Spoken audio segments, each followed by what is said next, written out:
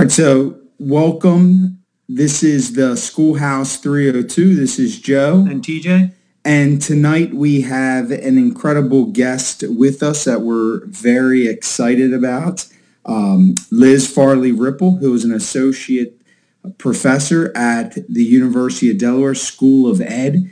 We consider Liz a good friend, but also really an expert in the field of data and using data to transform schools and make improvements in a lot of areas that many people would miss. So welcome, Liz. We're more than excited to have you.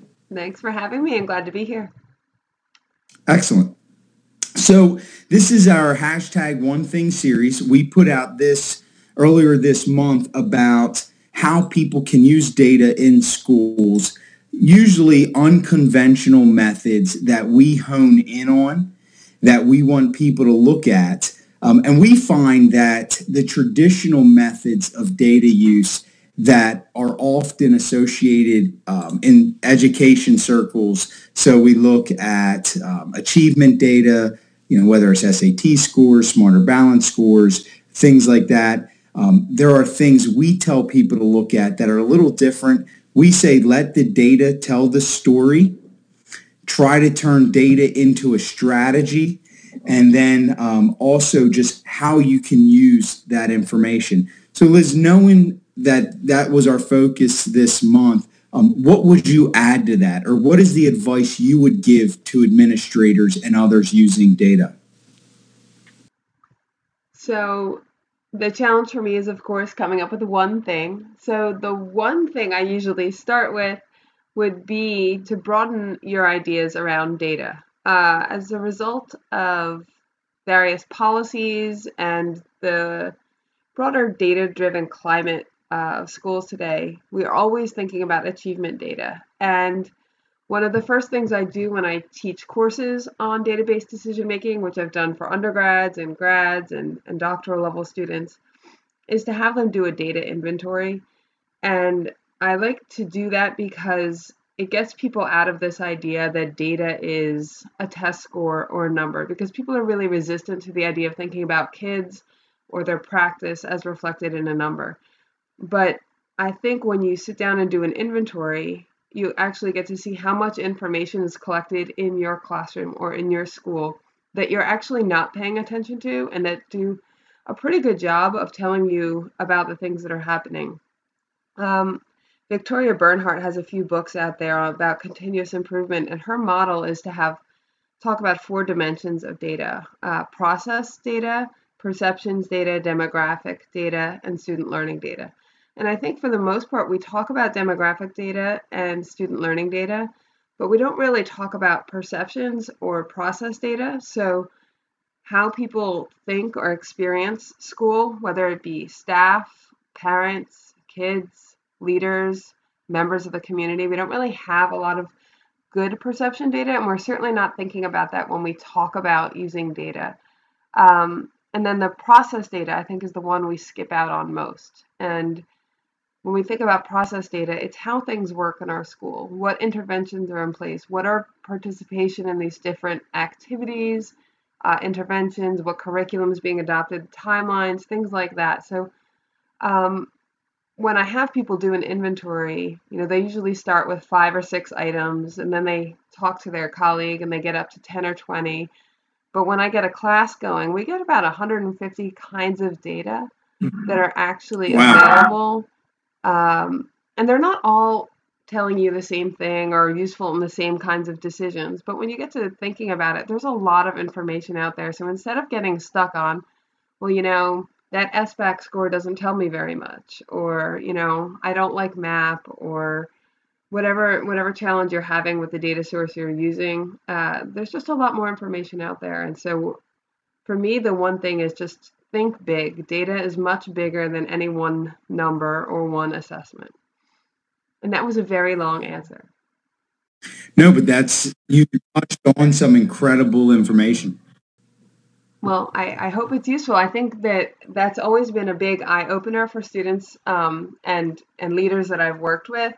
And so I think at the very least, that's a great step in broadening horizons. And it also, I think, lends itself to this idea that the Data Quality Campaign, which is a nonprofit in DC, that they really advocate, and that's that data is really supposed to be a flashlight and not a hammer. That's the analogy that they put out there. And when we start thinking about data as test scores or numbers, it has that feel of sort of like a hammer, right? You're not achieving a goal or things aren't working. Whereas when we think about all the information available to us to help us make decisions, it can be more of a flashlight rather than that hammer. That's awesome, Liz. I think we're getting a little feedback on our end, but are you hearing that on your? I'm not on my end, but I can check it out I can edit it out of the audio too if I can. I will try to. Well, that's good, and I think our listeners understand that this is real time stuff. So the one thing series here, I mean, the data inventory is a real takeaway for leaders that they could get up to 150 things listed out. And I really like that you get down to like the process and the perception. I think it's critical that we don't just take inventory of our performance data, which is the world that most of us live in, with Smarter Balanced and SAT. But that perception data, I think, in the business world where they're constantly collecting perception data, you can't go to Walmart anymore without getting a survey in your inbox on how it went. Right. And so we should be thinking about that for our schools as well in terms of the experiences that our kids are having and that our parents are having and the information that they want to know versus what we actually share. Right. And I think it helps us sort of get down and address some of the assumptions we have when we only look at performance data. We have explanations that we think are true, and maybe based on experience they are true in many cases. But I think when we look at a broader kinds of data, especially processes and perceptions, we can say we often find, oh, well, there was something else going on there that I didn't understand, or I was looking at it this way, but the experience is something totally different. And I think that helps sort of unravel some of those complex problems that people are trying to wrestle with when they are trying to make a change and they're not seeing change in the outcomes, and just trying to explain that a little bit better. So, Liz, one final question. How do you help develop, or what would be a suggestion on developing some people's capacity around like the process or the perception data, so we get unstuck, if you will, with just looking at some of the achievement data in some other areas?